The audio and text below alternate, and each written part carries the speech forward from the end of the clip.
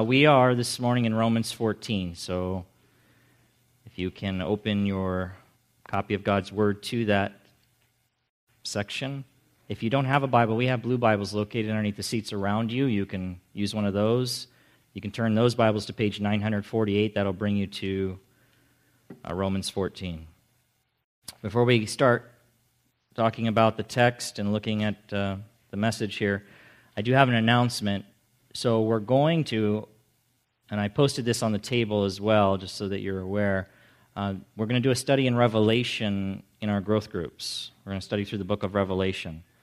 We'll actually take the entire year to do it. So there's quite a few studies in here. And there is a cost this time, though, for the book. So it's a small cost. And I was able to secure 48 of these books. I got them all that I could get at a little bit cheaper price. So you can get them if you buy them. They're at the back table. There's 48 of them, and so you can get them for $7.50 a piece.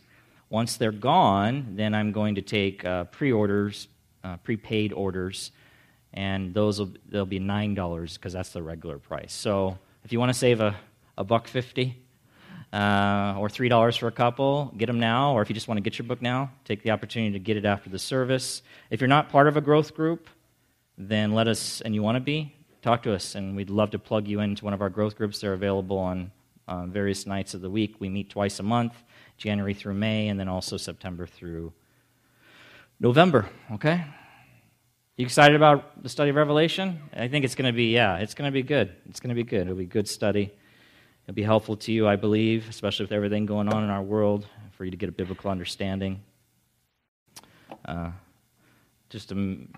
Quickly, I can just say this. Revelation, guess what? We win. See, that's it, basically. Jesus wins. We win. That's the story. Jesus Christ is the exalted King, and he will win. So, all right, let's do this. Let me ask you a question first. I'll start off, and I'm feeling a little slow this morning. How about you? No? I should have drank a cup of coffee. I really should have, but I know I'll start going here in a second. But let me ask you something. Do you stop and think about how your actions might impact or affect your brothers and sisters in Christ? Is that a regular thing that you do? I just want you to consider that for a second. Do you think about how what you do might impact your brothers and sisters in Christ? Or to say it another way, is their spiritual well-being a concern for you? Is it a concern for you? If you're walking in love, that love will impact your behavior, and that love will cause you to stop and consider how what you do or what you don't do might impact your brothers and sisters in Christ, whether positively or negatively. Biblical love and self-centeredness, they oppose one another, right?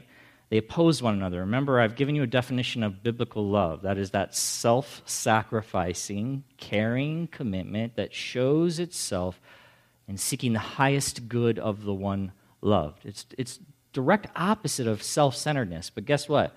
We tend to all be, to one degree or another, and sometimes more than at other times, self-centered. Right? So if we're being honest, if we're not denying the truth, we are, by nature, because of our sin nature, we are self-centered people. It's really the love of God and the gospel and the power of the Holy Spirit that changes us, that begins to transform us and causes us to look outside of ourselves and look away from ourselves and to begin to look to others and to care for them and to love on them. Worldly love, and I think this is where we get confused, worldly love and self-centeredness are good friends. So biblical love and self-centeredness are opposed to one another, but worldly love and self-centeredness are good friends. And I think because we're living in the world, we allow the definition of love that the world has to become our definition of love. So, for example, if I say, I love ice cream, right? Have you ever said that? By that I mean, I like the way ice cream makes me feel.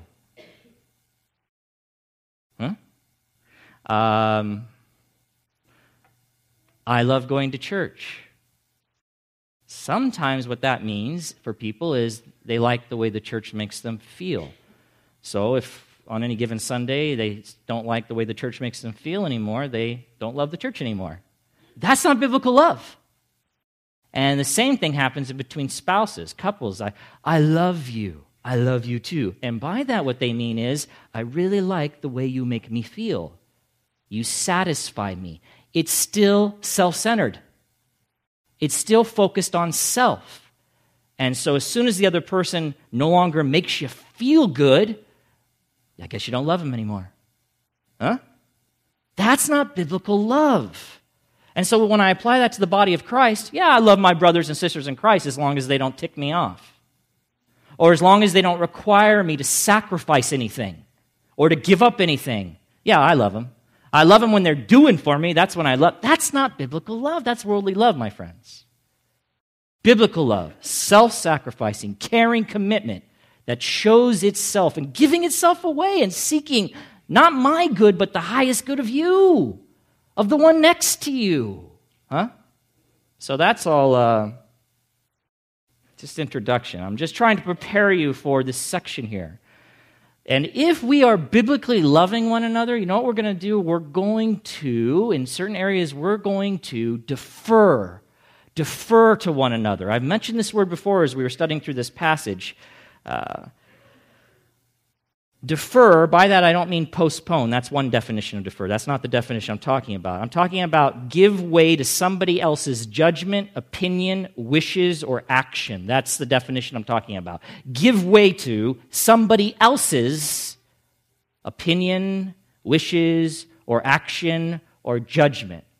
Defer, which means that I have to not demand that things be my way, but give way to the other person. Okay? Deference, you get it? So I see often in marriage counseling, I see this is like a big issue. Two couples, one of the reasons they're having so many troubles is they are unwilling to defer to one another. It has to be her way. It has to be his way. Whatever the issue is, they're just unwilling. Well, that happens inside the church too. People are unwilling. It has to be this way. It has to be my way. Unwilling to defer. That's not love. That's not love. So, are you ready now to look at the text? You're like, what does this have to do with the text? You'll see. All right, we're just going to read through the first 12 verses because we've been in this. And by the way, we're going to look at the next section, but we're not going to finish it either. We're going to come back to it again next week. So you should all be here, and you should all be here very early because New Year's Eve is not on Saturday. And so do that. Come early and get the next part because it'll be important. But let me read verses 1 through 12 quickly. And then I just want to do some quick review to catch you up, and then we'll pick up verses 13 through 23. Paul says this, "As for the one who is weak in faith, welcome him, but not to quarrel over opinions. One person believes he may eat anything, while the weak person eats only vegetables. Let not the one who eats despise the one who abstains, and let not the one who abstains pass judgment on the one who eats, for God has welcomed him. Who are you to pass judgment on the servant of another? It is before his own master that he stands or falls, and he will be upheld, for the Lord is able to make him stand. One person esteems one day as better than another, while another esteems all days alike. Each one should be fully convinced in his own mind. The one who observes the day observes it in honor of the Lord. The one who eats in honor of the Lord, since he gives thanks to God, while the one who abstains in honor of the Lord and gives thanks to God. For none of us lives to himself, and none of us dies to himself. For if we live to the Lord, and if we die to the Lord. So then, whether we live or whether we die, we are the Lord's. For to this end Christ died and lived again, that he might be Lord both of the dead and of the living. Why do you pass judgment on your brother? Or you, why do you despise your brother? For we will all stand before the judgment seat of God. For it is written, As I live, says the Lord, every knee shall bow to me, and every tongue shall confess to God. So then, each of us will give an account of himself to God." So, I can't say all that has been said, obviously, but let me do a little bit of review of that section just to bring us up to speed and then prepare us for 13 through 23, which is what we're looking at today. Really, Paul here is addressing a threat to the unity of the church. And I feel like this is often what pastors are spending their time doing, really, because they're concerned. They don't want to see the church or those in the church rip each other apart. And because We are not yet perfected. We still often allow sin to dominate in our lives, and we wound each other, we hurt each other, we damage one another, we treat each other in ways that we should not treat each other. And so here's another situation. Paul is calling attention to it because if he doesn't, if it goes unchecked, it could destroy the church in Rome. So there's a threat. Well, what is the threat? Well, he talks about these weak and strong Christians. And as we move through the text here, you didn't see the word strong, but it comes up in 15:1, and in comparison to weak, we know there's this other group, the strong Christians. But he talks about these weak Christians, these strong Christians. They have basically different religious convictions and practices concerning non-essential issues. So food and days, whether they can eat this or not eat this, or whether they celebrate this day as holy or they don't celebrate this day as holy. And the Apostle Paul actually refers to the weak as weak in faith. And I explained to you that that means that they're not yet able to embrace or accept their full liberty that they have in Jesus Christ. So, just as a way of reminder, I believe the weak here are the Jewish element of the church, predominantly. They lived under the Mosaic law. Under the Mosaic law, there were certain rules and regulations, certain commands, certain things they had to do, certain foods they could not eat, or they had to eat foods prepared in a certain way. There were certain days, many days that they celebrated as holy, and so on and so forth. Now, Christians are no longer under the law. So these Jews were no longer under the Mosaic law, but they had been for a very long time. And so they're finding it very difficult to, for instance, eat something that previously the law had said they could not eat. Okay? Or not celebrate a day that they had been celebrating for all this long history and period of time. And so under the New Testament, under Jesus Christ, there's no requirement laid on Christians to do these things. But these other folks, these Jewish Christians, they've always done it this way. They've always practiced these things. They've always followed this pattern. And so they're having a hard time, not just giving it up, but they're having a hard time with the Gentile Christians who are not observing these things. And they don't have to observe these things because they're not under the law, nor do they feel compelled to in any way because they never did prior. They didn't live as Jews. Okay? So, Paul needs to address that because there's this dissension kind of in the church, this division now. The strong, he really comes right at the strong in the beginning. He says the strong are to welcome the weak into the fellowship. Because the strong were predominant, they were basically in the majority at this point historically in the church in Rome. They would have made up the majority of the church. The weak, the Jewish Christians would have been a smaller group. So he speaks to the strong, welcome the weak into fellowship, and not so that you can belittle them about their practices. In other words, not so that you can bring them in and say, you guys, don't you get it? You're so foolish. Why are you still holding on to those old traditions? You don't have to keep doing that. You're ridiculous. You should live like we live. We're free in Christ. We're not under the law. We don't have to do that stuff. He's saying, don't do that. Just welcome them in, embrace them. Even in their weakness, bring them in, accept them as brothers and sisters in Christ. You should do that because God has accepted them. And really, in the context, he means both Jew and Gentile, because the Jews, also the weak, were looking down on the Gentiles. How dare they not comply with our way of life? How dare they eat that pork? Seriously, it's as simple as that. Or eat that food has not been made according to the law or kosher. How dare they do that? I can't believe that. What is wrong with them? Right? And so he says, you guys got to stop it. These are non-essential issues. These are not matters of sin. These are things that do not ultimately matter, and you're attacking one another, condemning one another. Stop it. He goes on to talk about the fact that the weak and the strong, they have the same master. Again, he's pleading with them and pointing out theologically why they shouldn't be doing these things, acting the way they are towards one another. So he says, listen, you both have the same master, the same Lord. And so each one must live for him, to please him, and they will have to answer to him for their lives, and not to other Christians. Ultimately, They have to please the Lord. And so the weak are doing what they're doing in honor of the Lord. They believe it's pleasing to the Lord. So they're going to answer to him for their lives.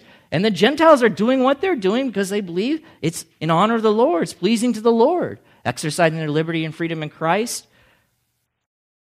You're going to answer the Lord ultimately. He's the judge. So stop trying to take his role, church. That's what he's saying. Stop playing judge in these people's lives. Don't worry. God will judge them for their lives. Let him do it. He does it very well. He does it perfectly. It's the Lord's right, not ours. So, that is some of what we've talked about in the first section here. Now, I really wanted to get here to this 13 through 23. The heading that you'll find in Bibles, some Bibles above, they'll put a heading above a section, and basically it's a summary what they think this section means. Okay? In the ESV, the heading just reads, "Do not cause another to stumble." Do not cause another to stumble. That's the 13 through 23. So it's the same thing we're talking about here, the weak and the strong, and it just says that. That's good. That's a good heading. Another one says, the NET says, this is exhortation for the strong not to destroy the weak. The strong not to destroy the weak. Also good. The New King James has this heading, and it's just the law of love. The law of love. These are all good headings. These are all good headings. Paul will bring up the issue of love. He'll bring up the matter of love, and I'm going to tell you that that really is the crux of the problem. If these Jews and Gentiles were truly loving one another, biblically loving one another, this would have not been an issue. It's their lack of love that's really leading to these problems. And I'm just going to tell you, it's a lack of love in any church that really, I think, leads to most of its problems. Really. Most of the time, that's what it is. It's a lack of love. It's the same thing in marriages, same thing in relationships. It's a lack of biblical love. You know, John 13:35 says this. You guys know this passage. This is Jesus says, "By this, all people will know that you are my disciples, that you are my followers, that you are learners of me." How? If you have love for one another. If you have love for one another. And again, not that superficial, self-centered, worldly love. No. But that sacrificial, self-giving, Jesus kind of love. The one that gives itself away for the good of someone else. The one that's willing to sacrifice anything for the good of someone else. So that's how people will know, beloved. So let's look at Romans 14, 13 through 23 now. Let's read it, and then we'll get into it. Verse 13, Paul says, "Therefore," after he's just said what he said in the first 12 verses, "let us not pass judgment on one another any longer, but rather decide never to put a stumbling block or hindrance in the way of a brother. I know and am persuaded in the Lord Jesus that nothing is unclean in itself, but it is unclean for anyone who thinks it unclean. For if your brother is grieved by what you eat, you are no longer walking in love. By what you eat, do not destroy the one for whom Christ died. So do not let what you regard as good be spoken of as evil. For the kingdom of God is not a matter of eating and drinking, but of righteousness and peace and joy in the Holy Spirit. Whoever thus serves Christ is acceptable to God and approved by men. So then, let us pursue what makes for peace and for mutual upbuilding. Do not, for the sake of food, destroy the work of God. Everything is indeed clean, but it is wrong for anyone to make another stumble by what he eats. It is good not to eat meat or drink wine or do anything that causes your brother to stumble. The faith that you have, keep between yourself and God. Blessed is the one who has no reason to pass judgment on himself for what he approves. But whoever has doubts is condemned if he eats, because the eating is not from faith. For whatever does not proceed from faith is sin.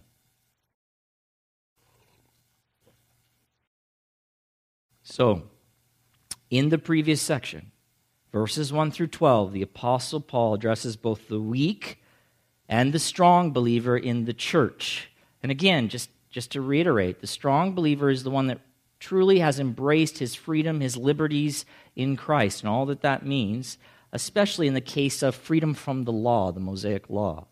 And the weak is struggling to do that very thing. They're still kind of holding on to these traditions and this way of life that they had for so long under the Mosaic law. So Paul addresses, like I said, both the weak and the strong, but in this section I want to tell you so that you understand it rightly, he is primarily speaking to the strong now. He turns to the strong. He's laying on them a responsibility in this particular situation. And I've said this before, but don't get lost in the fact that he's talking about eating meat and not eating meat and drinking wine or particular days and go, we don't have really those issues. Not really, we don't. We're not Jewish and Gentiles. We're not in the same historical context. We're going to draw from it principles and try to see really the issue here is really a lack of love, and then how we can take some of these issues and maybe apply them to current day events or current issues. But don't get caught up in that. Oh, this doesn't apply to me. It certainly applies to us. It certainly does. I'll try to point that out as we go. So, Paul's words here are directed to the strong believer. So beginning with verse 13, in the first half of it, Paul sums up what he has said in verses 1 through 12. He sums it all up with the words, "Therefore, let us not pass judgment on one another any longer.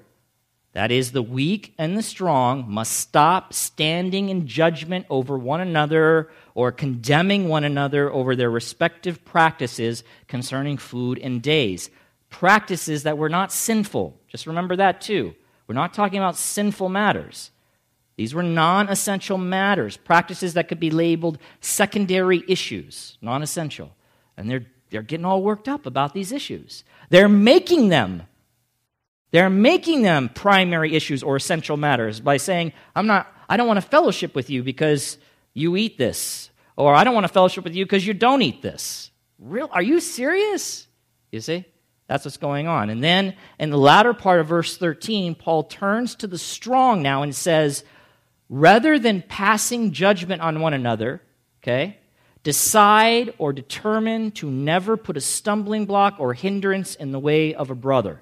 Now, I've been thinking a lot about that passage because I think it's been taken badly out of context and applied to so many situations that it probably shouldn't be applied to. But hopefully we'll be able to get at what really Paul is talking about there. And we're going to come back to Paul's exhortation, but I want to point something out to you that you don't see in your English translation.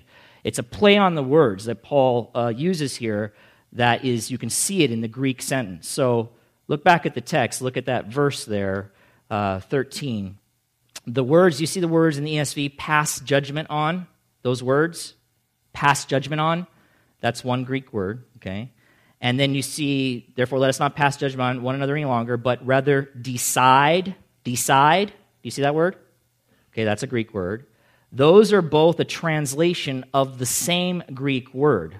The same Greek word. That can have more than one meaning. So listen, it basically means this. The Greek word means to decide. Either mentally, okay? It has two meanings. Either mentally, so that means determine or come to a conclusion, all right? Or it can mean to decide judicially, judicially, so to condemn or judge as guilty, okay? So Paul, he takes that same word and he's saying, hey, he's basically kind of making a little stab.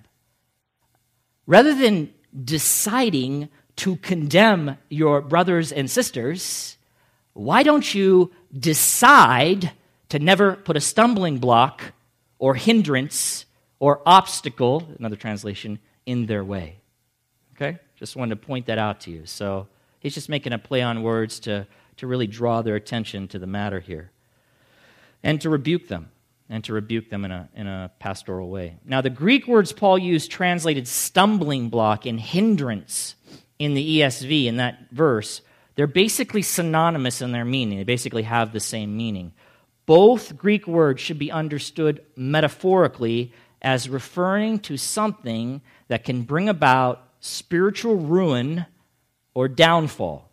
Spiritual ruin or downfall for the believer. So Paul is saying, in effect,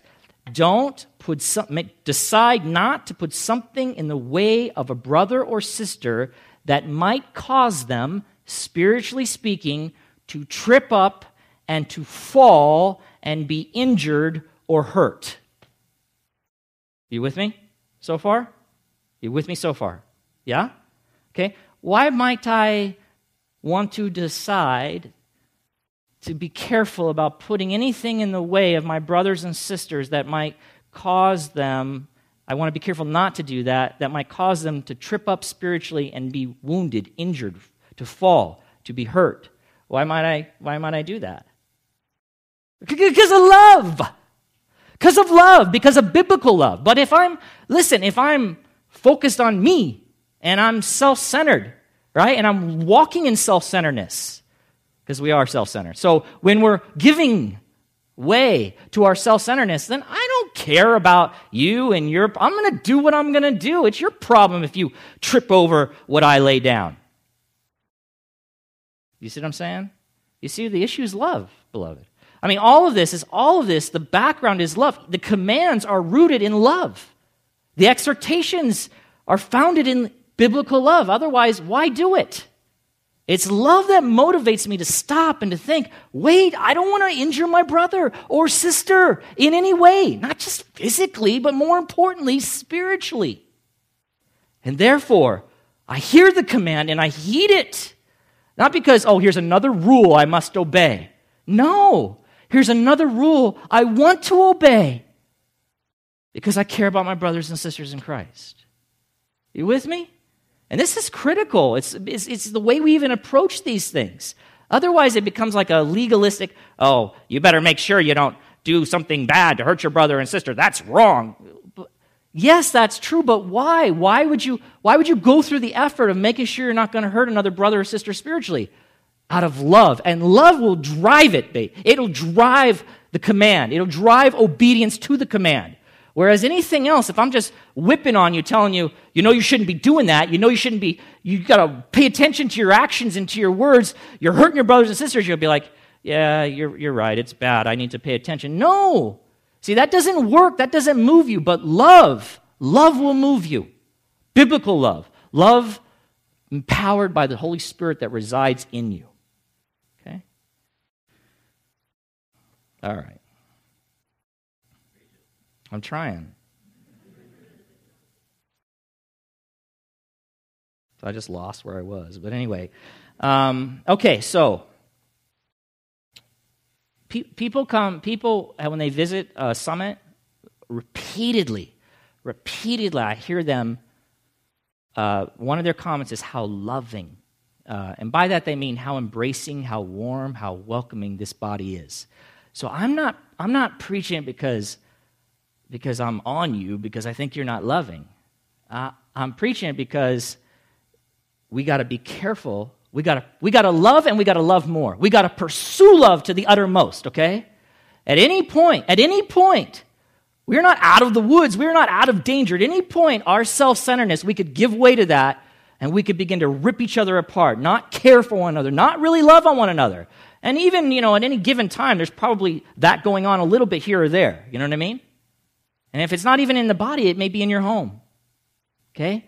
So yeah, that's why I'm bringing the exhortation, because it's here. We don't have this discord that they had going on, but we could. It could be a different set of circumstances, but we could. And why would we have it? Because we fail to love one another biblically. You with me? And beloved, I want to see this church thrive. I want to die with a church planted in Fontana that is hopefully planting other churches. And so if we don't listen to these words, these scriptures, if we don't live in love, there's a good chance, beloved, we won't make it. I'm just telling you. This is where Satan comes in, and he destroys from the inside. He destroys from the inside. So we're not going to let it happen, right? We're going to repent of our selfishness and our self-centeredness, and we're going to live by the power of the Holy Spirit in love. And we're going to apply these scriptures in that vein. Okay, so here we go, back to this. So, when Paul gave his exhortation to the strong, when he did this, and it was to the strong, don't put a stumbling block or hindrance in the way of your brothers. He's speaking to them, okay, in the context. So it would go to anybody, but he's speaking specifically to the strong here. And so he's thinking about something specific when he says stumbling block or hindrance, something that might cause the spiritual downfall of the weak believer. And the context will demonstrate that to us. And I just want to make that point because this idea of stumbling block or obstacle or something that would cause the spiritual downfall of a believer, it has a context. I see it ripped out of its context and just applied to every situation. I'm not comfortable with that. So as an example, let me just give you one. Someone will say, hey, listen, I, as a woman, have a conviction that women shouldn't wear pants because it's not modest or it's not appropriate for a woman to wear pants, okay?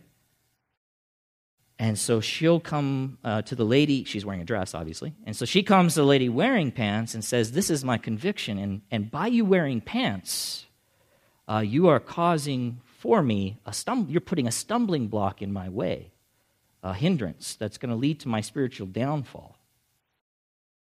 Really? They go to this passage, they use it in support of whipping the other folks into line. So then the woman, I guess if that's the case, then any woman could come in here. If that's what this means, if that's what this is really all about, then anybody who has that conviction here could come in here and just start, first they come over to my wife, hey, you have pants on. And yes, she does normally wear a dress, but that's not because she has a conviction that she must wear a dress. I just like her in dresses, and I pick her clothes, so... But she's wearing pants today, right? So can you imagine this woman comes over and says, hey, you're causing me to stumble by wearing those pants. I've heard it this way, too. You can't wear pants because you're causing the men in the church to stumble. So you have to wear a dress. And Paul tells us, don't do anything. Don't do anything that would cause your brothers to stumble. See, beloved, I'm just going to tell you, that is not what Paul's talking about. Okay? He's not.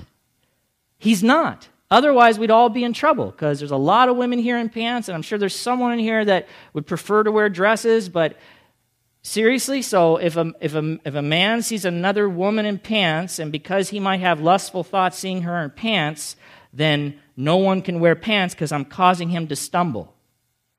Please, men don't need pants to have lustful thoughts. I'm just going to tell you that right now. They don't. They don't, okay? They can be all dressed up and they can still lust.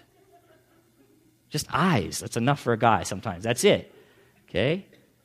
So I just want to tell you up front, that's not what this is about. I hope you'll be able to see it when we work through it. And please come back next week because so much time here is gone already. So, so let's continue to move through the passage. Verse 14, Paul goes on to say now, he kind of just stops. He pulls away just for a second to add this. I know and am persuaded in the Lord Jesus that nothing is unclean in itself, but it is unclean for anyone who thinks it is unclean. That's interesting. Paul pauses to affirm what the strong believer in Rome already embraced. Okay? He's speaking to the strong. So he stops. He says, listen, I know nothing's unclean in itself, right? And Paul included himself with the strong in chapter 15, verse 1. So he's part of that group. He recognizes that he's no longer under the Mosaic law. It's that nothing, and by the way, that nothing, again, in context, it's food. He's talking about food. So that no food is unclean. In fact, the NIV just adds the word food, trying to help you understand the context. It says that no food is unclean in itself. So now, as I've said before, the Greek word, just to remind you, translated unclean, became a way of describing food that was, under the Mosaic law, the Old Covenant, prohibited by God from being eaten by his people, the Jewish people. But with the coming of Jesus Christ, or the mediator of the new covenant, the believer in Jesus was no longer obligated to abide by the dietary regulations or rules of the Mosaic law that are recorded for us in the Old Testament. And why? Because the Christian, the one who has embraced Christ, does not live under the Mosaic law. Hello, right? Amen? You do not live under the Mosaic law, but rather under and by the power of God's grace. God's grace. Christians are not a part of the old covenant, but the new. And so they are free from the Mosaic law as a rule of life, which Paul has already established in Romans chapter 6, verse 14, verse 15, chapter 7, verse 4. The Christian, therefore, has liberty, the freedom to eat whatever he wants. Okay? For him there is no restriction placed upon him by God concerning what he may eat. Now, your doctor may place restrictions on you concerning what you may eat, but that is not a religious consideration. It's a health thing. Your wife may place restrictions on you for who knows why, just because she likes to do that. I don't know. But that has nothing to do it's not a religious situation. So just as Paul told Timothy in the New Testament, everything God created is good and nothing is to be rejected if it is received with thanksgiving. 1 Timothy chapter 4, verse 4. So Paul's just affirming the truth. Okay? But now listen, while that is certainly true, Paul adds this. This is what's weird. That it is unclean, though, the food, for anyone who thinks it unclean. Huh? What? So is Paul saying that truth is relative? Someone should say no. No. That's no. Truth is not relative. Basically, that truth is whatever someone thinks it is? Is that what he's doing? Is he setting that principle up? No, there's a context here. We're talking about food, right? He's not saying, hey, your truth may not be my truth, but whatever, our truth, we can all decide what's true and not true. That's not what he's doing. So what is Paul getting at then? Well, I'm glad you asked. Beloved, Paul is referring to the believer's conscience, in this matter. Okay, and I'm going to try to explain this a little, but the bottom line is this, that the weak believer's conscience informs him that it is unclean. Okay? And if that's what's going on, and that is what was going on, then it is effectively unclean, forbidden by God, and therefore off limits to him. He cannot partake. That is, not in good conscience. Not without going against his conscience, which is, by the way, wrong for him to do. It is sin. It is sin. Where do you get all that, Jeremy? I'm glad you asked that too. And that is found later on, the last part of this section. So we're going to jump there, and then we'll jump back. Okay? We'll see how far we get. So just let your eyes glance down to chapter 14, verses 22 and 23. This is a matter of the conscience. I know nothing's unclean, but to him, to who it is unclean, it is unclean. So, verse 22, Paul says this, and I'll explain it, and hopefully then it'll all make sense to you. The faith that you have, keep between yourself and God. Blessed is the one who has no reason to pass judgment on himself for what he approves. But whoever has doubts is condemned if he eats, because the eating is not from faith. For whatever does not proceed from faith is, what? Sin. So let me elaborate a little bit on verse 22 by putting it this way. Okay, this is kind of what I think Paul's getting at. So it'd be something like this. Listen, strong, speaking to those strong Christians who know their liberties in Christ and are exercising them. Your faith, and he's not talking about the essential Christian faith. So he's not saying, hey, keep the gospel to yourself. Don't tell anybody. He's obviously not saying that, right? Okay? Just between you and nobody else. No, of course not. That would contradict everything else he said. No, he's talking about their conviction before God that they have concerning these non-essential matters about food and days. That's the context. It's the same way he used faith in verse 1. So it's their conviction. They know that it's okay for them to eat this food that people, the Jews, could not previously under the Old Covenant, the Mosaic Law. They can now because they're not under the law. They know that the days that were subscribed to the Jews to celebrate and worship as holy are no longer a requirement. And so they esteem all days alike. They know they have that freedom.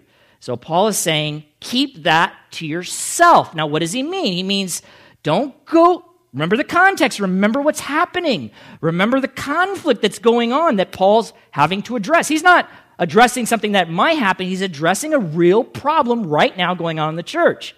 So, stop shoving those convictions, or don't go around trying to shove those convictions about these matters, your convictions, down your weak brother's throat, or putting them in their face. Rather, keep them between yourself and God. That's what he means. That's what he's talking about. So, he's saying that then there would be a difference between their private conviction and their public behavior. Just because they know that they have the freedom to do this doesn't mean that they, in public, make that so evident to their weak brothers and sisters in Christ. Or more than that, try to kind of push it down their throats. Okay? So the NIV translates that section like this: whatever you believe about these things, keep between yourself and God. These things, in the context, are these non-essential matters concerning the days and the food. Are you with me? Are you with me? Context is so critical here, because I'm telling you, people will try to import all kinds of other things into this particular situation that I don't think should be there, that don't really fit. So one writer, now this is helpful, one writer adds this: Paul is, quote, not necessarily requiring strong believers never to mention their views on these matters or to speak of their sense of freedom before others. As the context suggests, the silence Paul requires is related to the need to avoid putting a stumbling block in the way of the weak. This will mean that the strong are not to brag about their convictions before the weak, and especially that they are not to propagandize the weak. So like kind of do a public promotion, to promote their particular convictions. So now why would the strong refrain from trying to push their convictions in these matters upon the weak? Why would they? Well, because we're going to get to it, they don't want to be a stumbling block to them. But again, we're right back where we started. It's because of love. It means that they're going to have to restrain themselves a little bit, restrain their liberty, restrain their freedom a little bit. They're going to choose to do it. Why? Because someone told them, if you don't, you're in trouble? No, because of love. Because they love their weak brothers and sisters in Christ that are really struggling right now as through this transition from the old covenant into the new covenant, and they want to embrace them and help them through that process, okay? But remember, it also doesn't mean that they're never going to talk about it. They're never going to talk about it, right? Because if I love my weak brothers and sisters in Christ, I want them eventually to experience the same freedoms that I have, the same liberties that I have in Christ. I want them to know them. I want them to embrace them because they're for our good. So you don't have to be freaked out about eating that pork, as an example. But that's not something I'm just going to beat you into a pulp and get you to comply by, hey, you should try this hot dog, man. It's excellent, as I shove it into your face. That's kind of what was going on. It probably wasn't a hot dog, but you understand what I'm saying. That there's this you should be free like I'm free.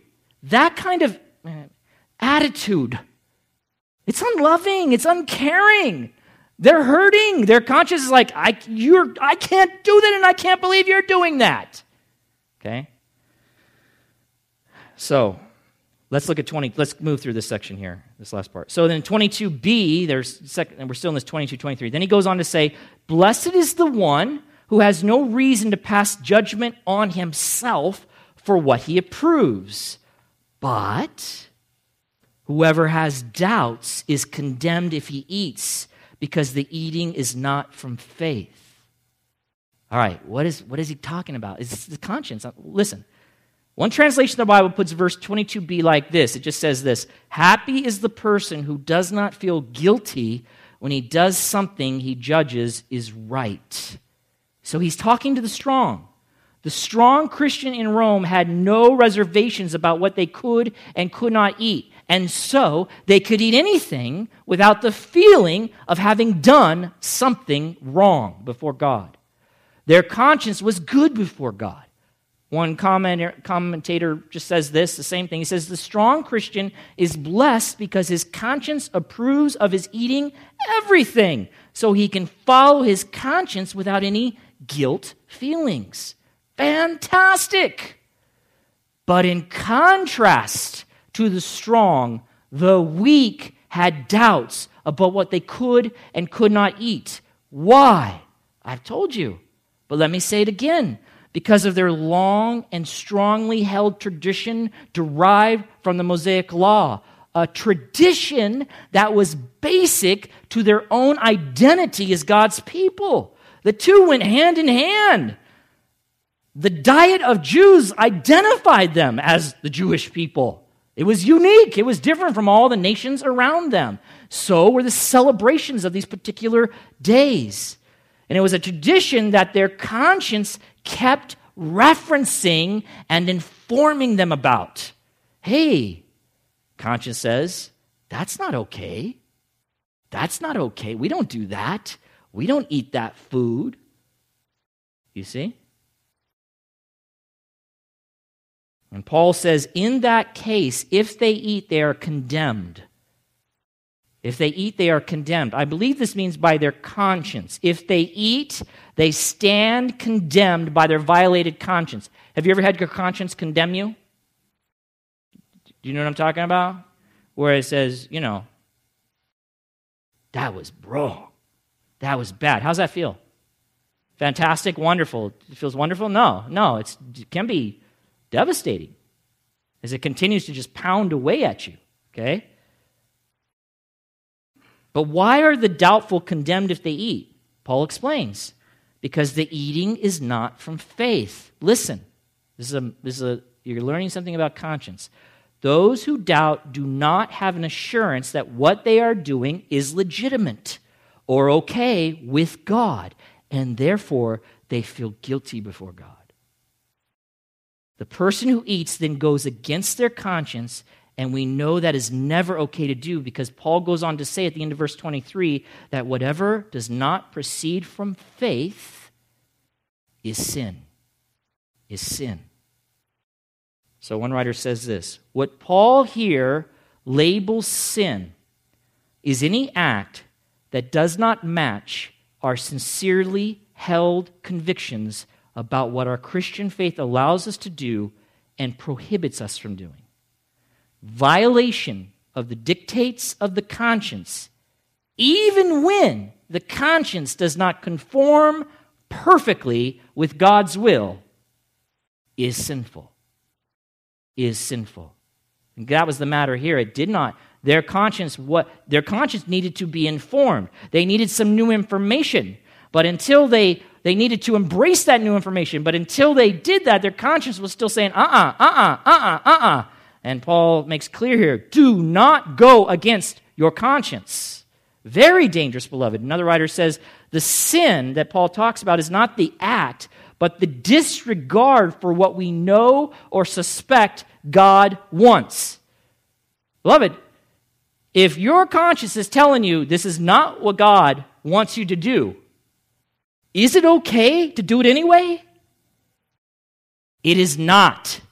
It is never a good idea, because then you train your mind, you train your own heart to go against conscience. This thing is a gift that God has given you. So as your mind becomes more and more filled with the Word of God, Your conscience then, and working in conjunction with the Holy Spirit, brings these things to bear upon your mind and your heart, and your conscience says, yes, I give approval, or it says, no. And so you should be listening to it, never going against it. You may need to be further informed. You need to be more educated concerning what it is that God prohibits and what he does not prohibit.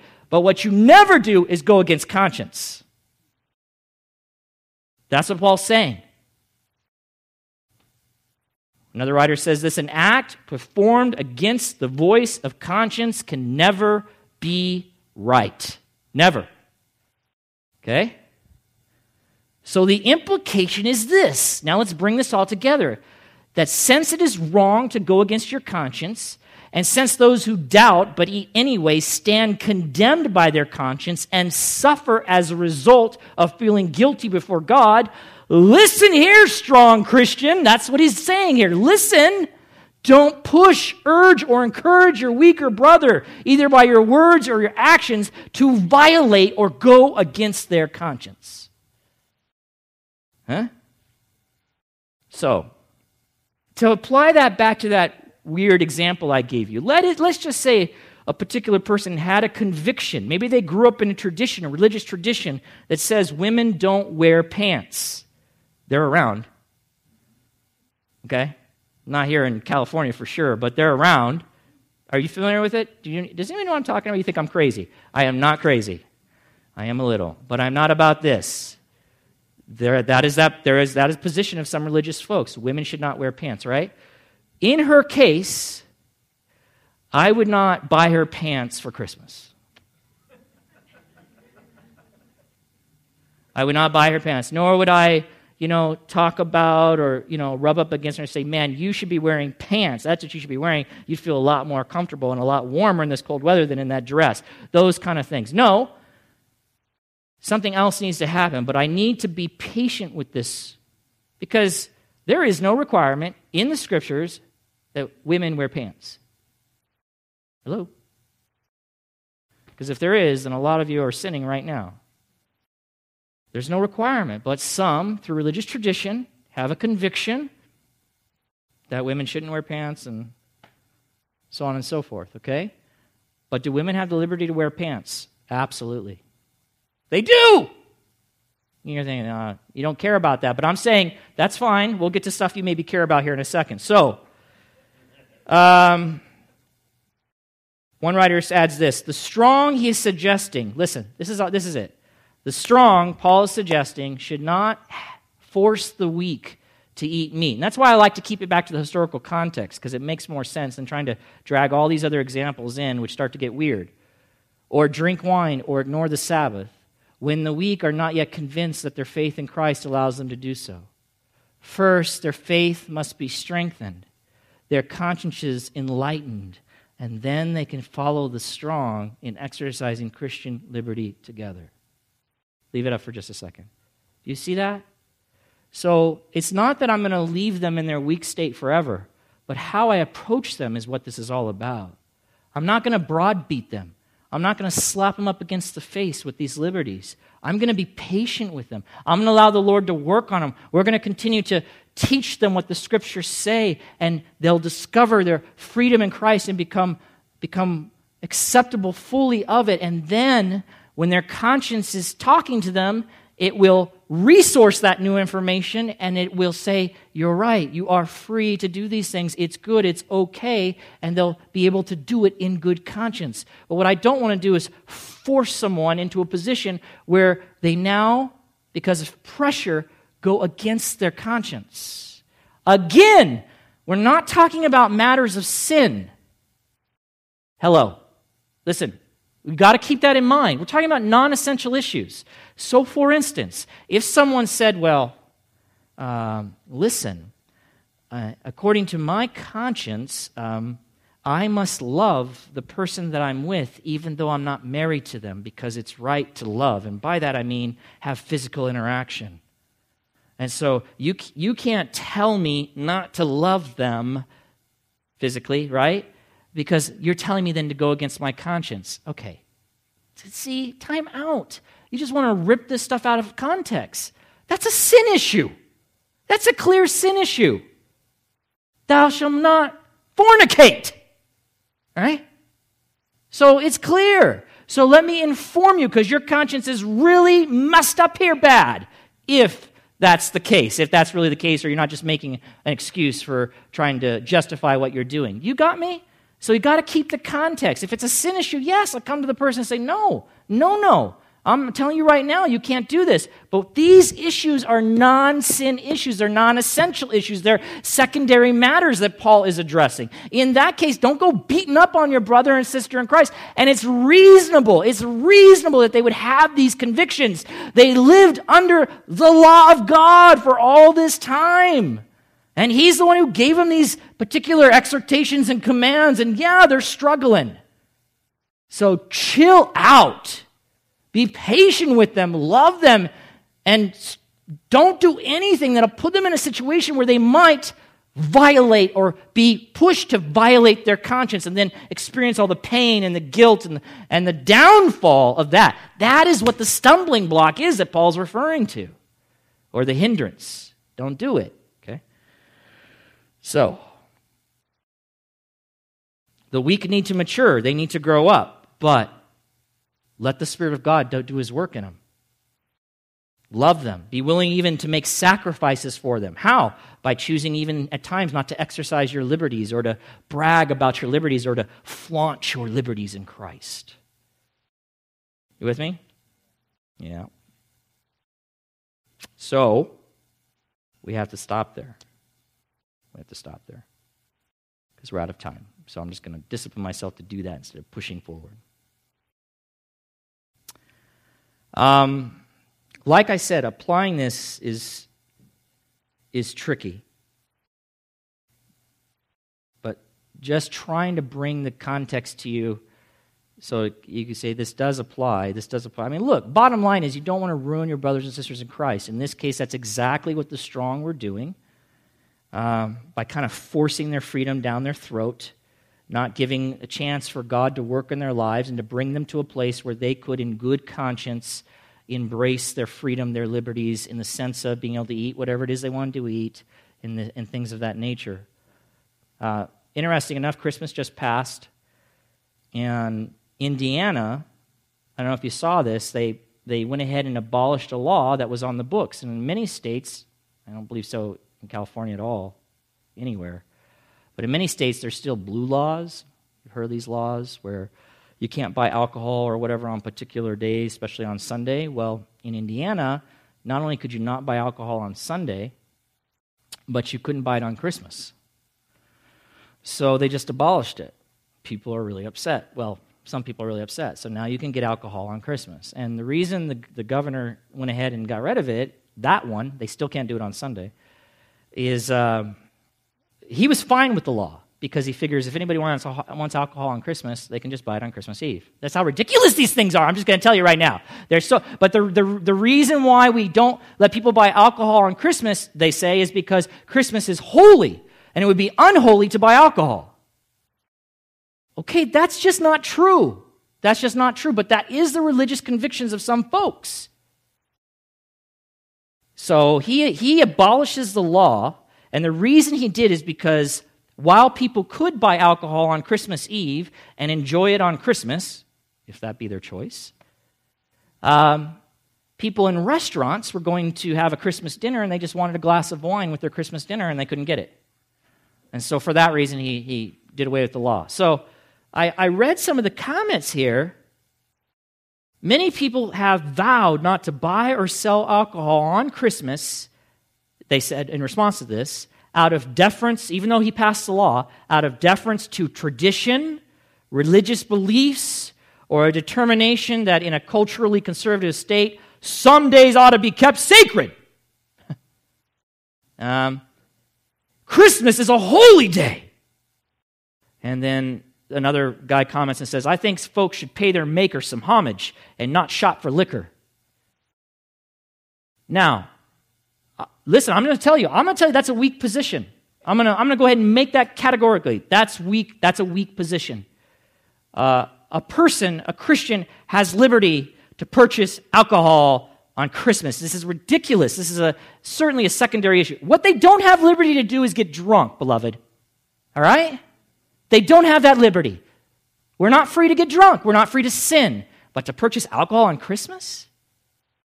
So this weak person, let's say he came in, I would, in this case, let's say these folks, I was aware of them and I had contact with them and they were in the body of Christ. I certainly, if I was going to pick up a bottle of wine on Christmas, I certainly wouldn't bring them with me to pick up the bottle of wine. I'm trying to apply it in some way. I wouldn't do that. I wouldn't say, I have the right. You've got a problem, man, because this is ridiculous that you think that way. That's arrogance. That's kind of like just, putting on them. That's kind of what the strong were doing. You're ridiculous. When we get together, bring out the ham, bring out the sausage, man. Where is it? Where is that kind of thing? And the weak are just going, oh my goodness, I can't believe they're doing that. But they're doing it. I don't know, maybe we should do it. And boom, then all of a sudden they're going against their conscience. They feel condemned. They are condemned by their conscience. They're sinning because they went against their conscience. They are kind of in a spiritual spiral downwards now because of that, feeling guilt and maybe depression and anxiety because they've sinned, because they went against their conscience and they're being condemned. You see all that? I don't want to do all that. I don't want my brother and sister to go through that. On the other hand, I do eventually want them to understand that they have freedom. But that'll take time. That'll take patience.